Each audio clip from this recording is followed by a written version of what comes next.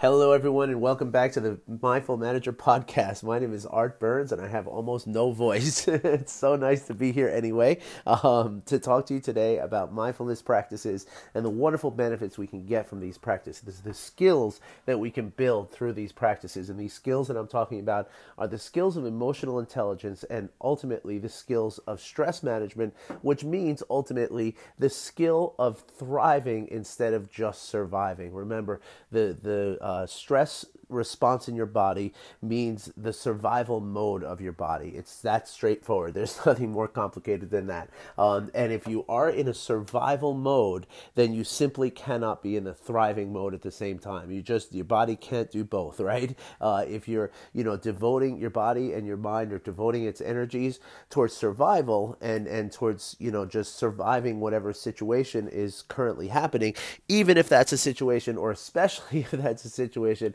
of your thoughts as opposed to a mortal threat that's right in front of you like a tiger or something, then it simply cannot thrive at the same time. Your body uses and your mind also uses completely different skills and strengths and resources to thrive versus to survive. And so if you're doing one, you simply can't do the other at the same time. And so what we do here is we give you practices that you can develop and do every day, so that you can develop the skills that will enable you to not only become more emotionally intelligent, but with that emotional intelligence comes the ability to reduce your stress. Okay, they are very much tied hand in hand. And for that point, I mean, if you feel like you have a lot of emotional intelligence, but you're still feeling stressed out, then these practices are perfect for you as well. And so listen, first of all, I want to tell you I'm very, very sorry that I missed all of you yesterday. I really missed doing this podcast yesterday. I was sick as I don't know what.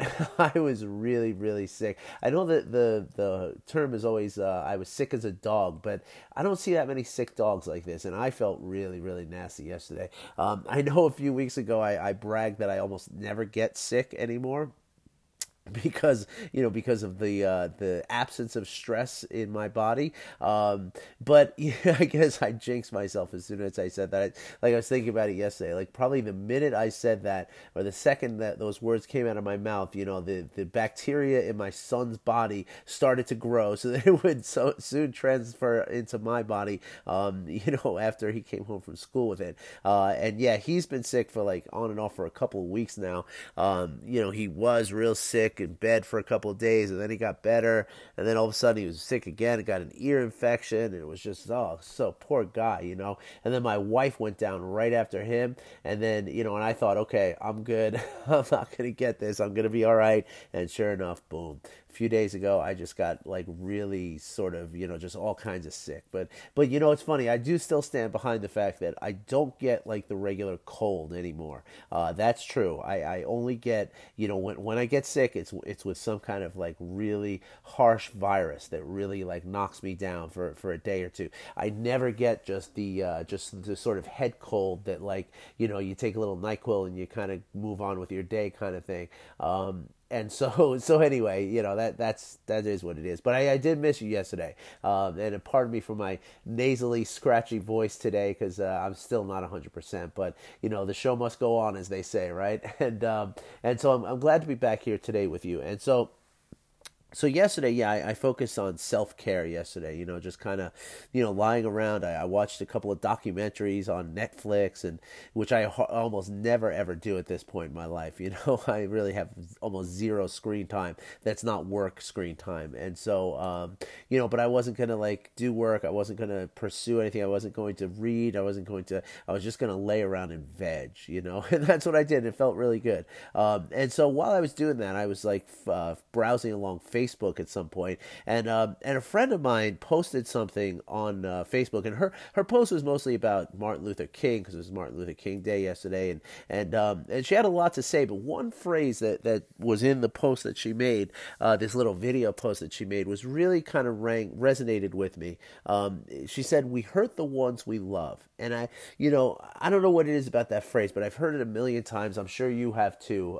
Maybe your international folks out there, the people outside the U.S., maybe you're not as familiar with it. But it's a really common phrase around these parts. And and it's really poignant in a way because number one, it's there's a reason why it's so cliche, right? And that's usually because there's some truth to it, right? And so I would venture to guess that every single one of you listening right now has felt this on some level, right? Either as the receiver or the giver of this pain that we cause the ones that we love, and so there's lots of different reasons why we might cause this pain to the people we love. I mean, the theories are the prevailing theories anyway are the fact that the ones that we love are going to accept us anyway. They're going to let us get away with it on some level, right? Up to a certain point, I guess. And so that's, I guess, one of the reasons why we kind of do it, why we feel like we can do it.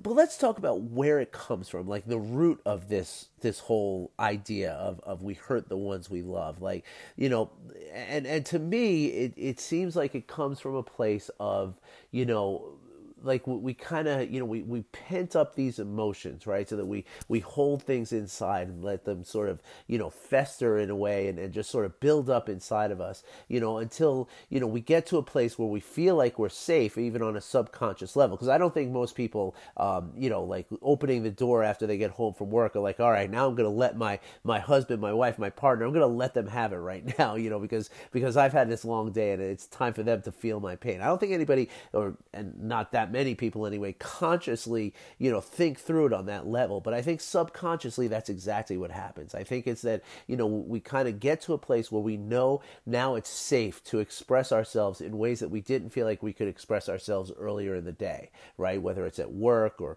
whatever we were doing, right? Traveling for the day or whatever it was, right? And so that's where bringing it back to the idea of mindfulness practices.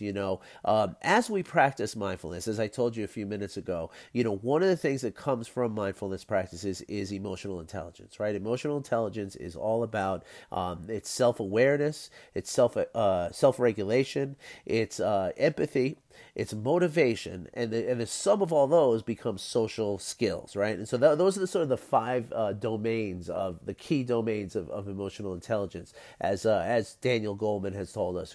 Daniel Goleman is the person who wrote the book called Emotional Intelligence, and so mindfulness really allows us to it practices almost all of those things. I mean, not so much social skills, although they are a byproduct of mindfulness too. But if you look at certainly self-awareness that's a really big a key tenet to mindfulness, and self-regulation is also because as we become aware, we become more in control of it, and then of course empathy is huge in mindfulness, right? That's a huge part of what we do when we practice mindfulness, or a huge result of what we get from practicing mindfulness, and then motivation also, right? Like understanding what motivates us and understanding and aligning ourselves with that motivation. That's also very much a part of what comes to us from the practices of mindfulness, right? And so when I think of it in these terms, I think that like so much of that has to do with why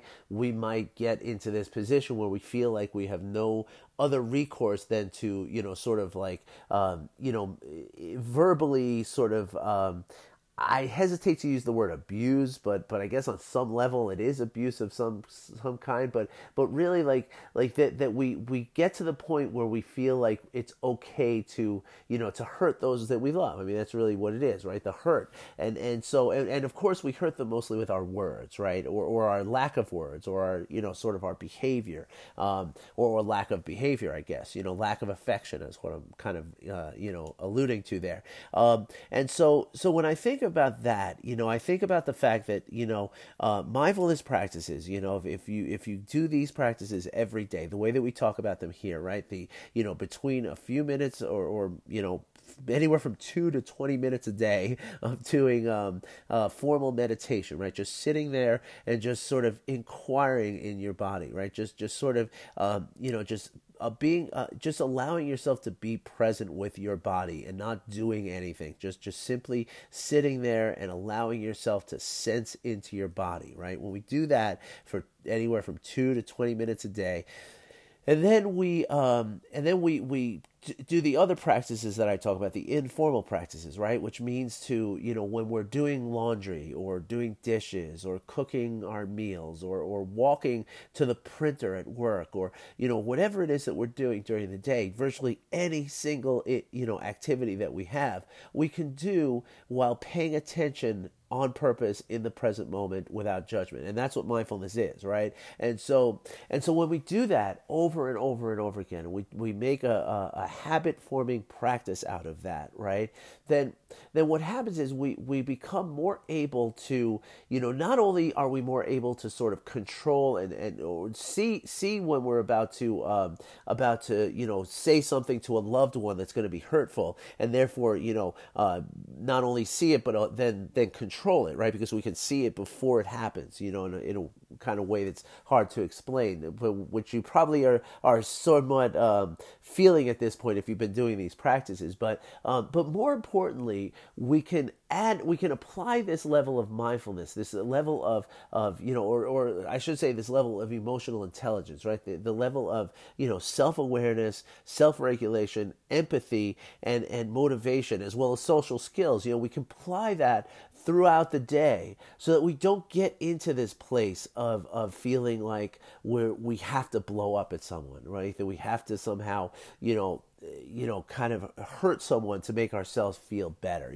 because ultimately that's always why people hurt each other, right? It's because somehow they feel that hurting this other person is going to somehow make them suffer less. That's just how it goes, folks. And I know it seems like, well, I would never do that. And of course you wouldn't, but you do, and that's the thing. It's all done on a very subconscious level. And that's anytime anybody has ever hurt you and anytime you have ever hurt someone else. The idea is that you're trying to relieve your suffering, right? And so when you're at work or during the day, whatever it is that's building up this emotional turmoil that is going to make you, do this to someone, at home, during the day you can sort of, again, be more aware of this, of this sort of, buildup of emotions. But more importantly, you can also see that those people who are going to create that buildup of emotional turmoil within you, right? You can see that they are only acting from a place of, of pain and suffering on their own, right? And once you can see that, then you can, it becomes so much easier to just let it go and just say, okay, this is not mine to carry. This is this person's hang up. It's okay. I can just let it go and I can work around it. And in addition to that, you can create your own sort of assertiveness as opposed to your anger, right? Like a lot of times when we would stop ourselves from saying something at work to someone, because we feel that it would somehow damage our standing in the company or somehow, damage our career in some way. The reason why we're not saying it is because we feel it's angry, right? And when we can, and of course, it's very hard to be angry and be in control at the same time, right? Like that's not really something that happens, right? Anger is like literally kind of the loss of control of your emotions. And so what the opposite of that is, or I guess maybe not the opposite of anger, but another way to process anger is instead of anger, call it, think of it as assertiveness, right? So there are ways that you can, process situations with people with whom you have to deal all day. And you can do that with an assertiveness, which means that you're not emotionally out of control. You're feeling the same thing at the end of the day, and the results can be exactly the same as the anger. But to be assertive means to be in control of it. And it means to sort of act from a place that is not this sort of emotional, haywire place. It's a place of, like I say, control. And when we can act from that place of control, not only can we get more things done in our lives and become more successful in our business lives, but we'll also stay away from that emotional sort of angst and the emotional and the stress that causes, right? Because again, emotional intelligence and emotions in general are so closely tied to stress, and so the more we can sort of manage our emotions and be competent with our emotions, the less stress we're going to have, because a lot of stress, I know I talk about this a lot, that stress is all about the feeling of fear of a threat to our well-being, right? But and a lot of times, of course, that seems like, okay, I would think about that fear and I would know that it's going on, but that's not really how it works, right? In fact, most of the stress that's caused in your body is caused by a more subconscious fear, right, or subperceptual fear, right? Like things that are happening in the background of your mind that you don't even realize are going on, and that's what's going to cause the stress response in your body. And again, that's going to optimize you for survival, in which case you're never going to be really happy and you're never going to be comfortable, right? Because survival is not supposed to be any of those things, right? Survival is not supposed to feel good, right? It's supposed to just survive, right? And so the idea is that when we do these practices, day after day after day, and create habits from them, the practices of focused attention, the practices of open awareness, and the practices of connection and kindness and compassion, right? When we can do all these practices daily and get to the point where it's a habit, right? Then we can, we will find ourselves automatically be, kind of handling the situations throughout the day, in ways that don't create this emotional buildup for us and don't create a circumstance or a sort of environment or a status in which we get home and we need to lash out at the people that we love because we feel such pain within ourselves and such suffering within ourselves. Right. So it really comes down to that, again, it's all about practice. And the more we can practice and the more, you can commit and intend to do these practices every single day, the more you're going to find these skills coming to you and the more ability you're going to feel to control these kind of situations of emotional turmoil, right? And when you can do that, again, not only are you going to reduce the stress in your body, not only are you going to, alleviate the pain and suffering that you cause to other people, through your own actions when you get home and you're all, angry and pent up or depressed or shameful or whatever it is. It doesn't necessarily have to be anger, but not only are those things going to happen, but also you're going to be able to, take control over those communications during the day and communicate with, like I said, assertiveness as opposed to anger. So you won't feel like you have to hold the anger back, but you'll feel as though you can assert yourself and therefore get the things that you want, because most of the time the things that you want are very available to you. The only thing holding you back is to being able to ask for them properly or sort of just kind of command them properly, right? So anyway, I hope you found this helpful today. Again, I apologize for my scratchy, nasally voice here. It's a little uncomfortable. But yeah, I just wanted to share those thoughts with you today. Tomorrow we got Practice Wednesday coming up, and then I have a couple of good topics coming up for later in the week. And I hope you enjoyed this today. So if you have any questions, please don't hesitate to give me a call, all right, or shoot me an email, art@artburnscoaching.com. Go on my website if you want to organize a free, completely no obligation call that takes 15-20 minutes. Go ahead and go onto my website, artburnscoaching.com. Right on the front page there's a button that says free phone consultation. Just hit that and you'll go into my calendar program, pick a day and a time that works for you, fill out a couple of simple questions, and we'll be set. And I will call you at that time, either on the phone or, and this is one thing that you would answer on the form there, is either on the phone where you put your phone number in, or say that you want to do a Zoom meeting and we can do that and face to face. And that's often a lot cheaper for people, especially people outside the U.S. So yeah, I would love to hear from you though, really. So if you're interested in any of this or have questions or comments of any kind, or you want to talk about anything at all, I really recommend you get in touch with me that way. All right, everybody, I'll be back again tomorrow. Thank you very much for listening, and I wish you well. Take care, everybody. Bye-bye. Hey folks, it's me again. I was just saving this episode, and I realized that I missed something that I didn't occur to me before. But mindfulness can also help when we're on the receiving end of this hurting the ones we love, right? So if your spouse, partner, friend, whatever, comes at you in an unexpected way at the end of the day, a lot of times, we don't know where that comes from, and a lot of times we wind up reacting in a certain way that's equally as unhelpful. Now, I'm not saying that you should, obviously it's not okay that people do this to you if it's happening, but when we practice mindfulness, what we're able to do is we're able to, not only see the other person's motivation, which again is part of emotional intelligence, right? We can see their motivation, but we can also allow ourselves to let it go, right? And certainly to at least let it go in the moment when the emotions are running really high, and whatever we say could be sort of the match to the tinderbox, that could blow things up. We can sort of let it go at least to an extent that we can let things die down, and then have a sort of intelligent and heart to heart conversation about it afterward. This reminds me of a story that Tara Brach tells a lot, and so she talks about. I'm going to paraphrase, obviously, but she talks about like say you're walking through the woods and you see a dog tied to a not tied to, but you see a dog like standing next to a tree, right? And the dog's snarling at you, and it's really scary. And you immediately you think that this dog is being aggressive and angry and sort of vicious towards you, right? But then if you imagine that you look and you see that the dog's foot is actually caught in a trap, right?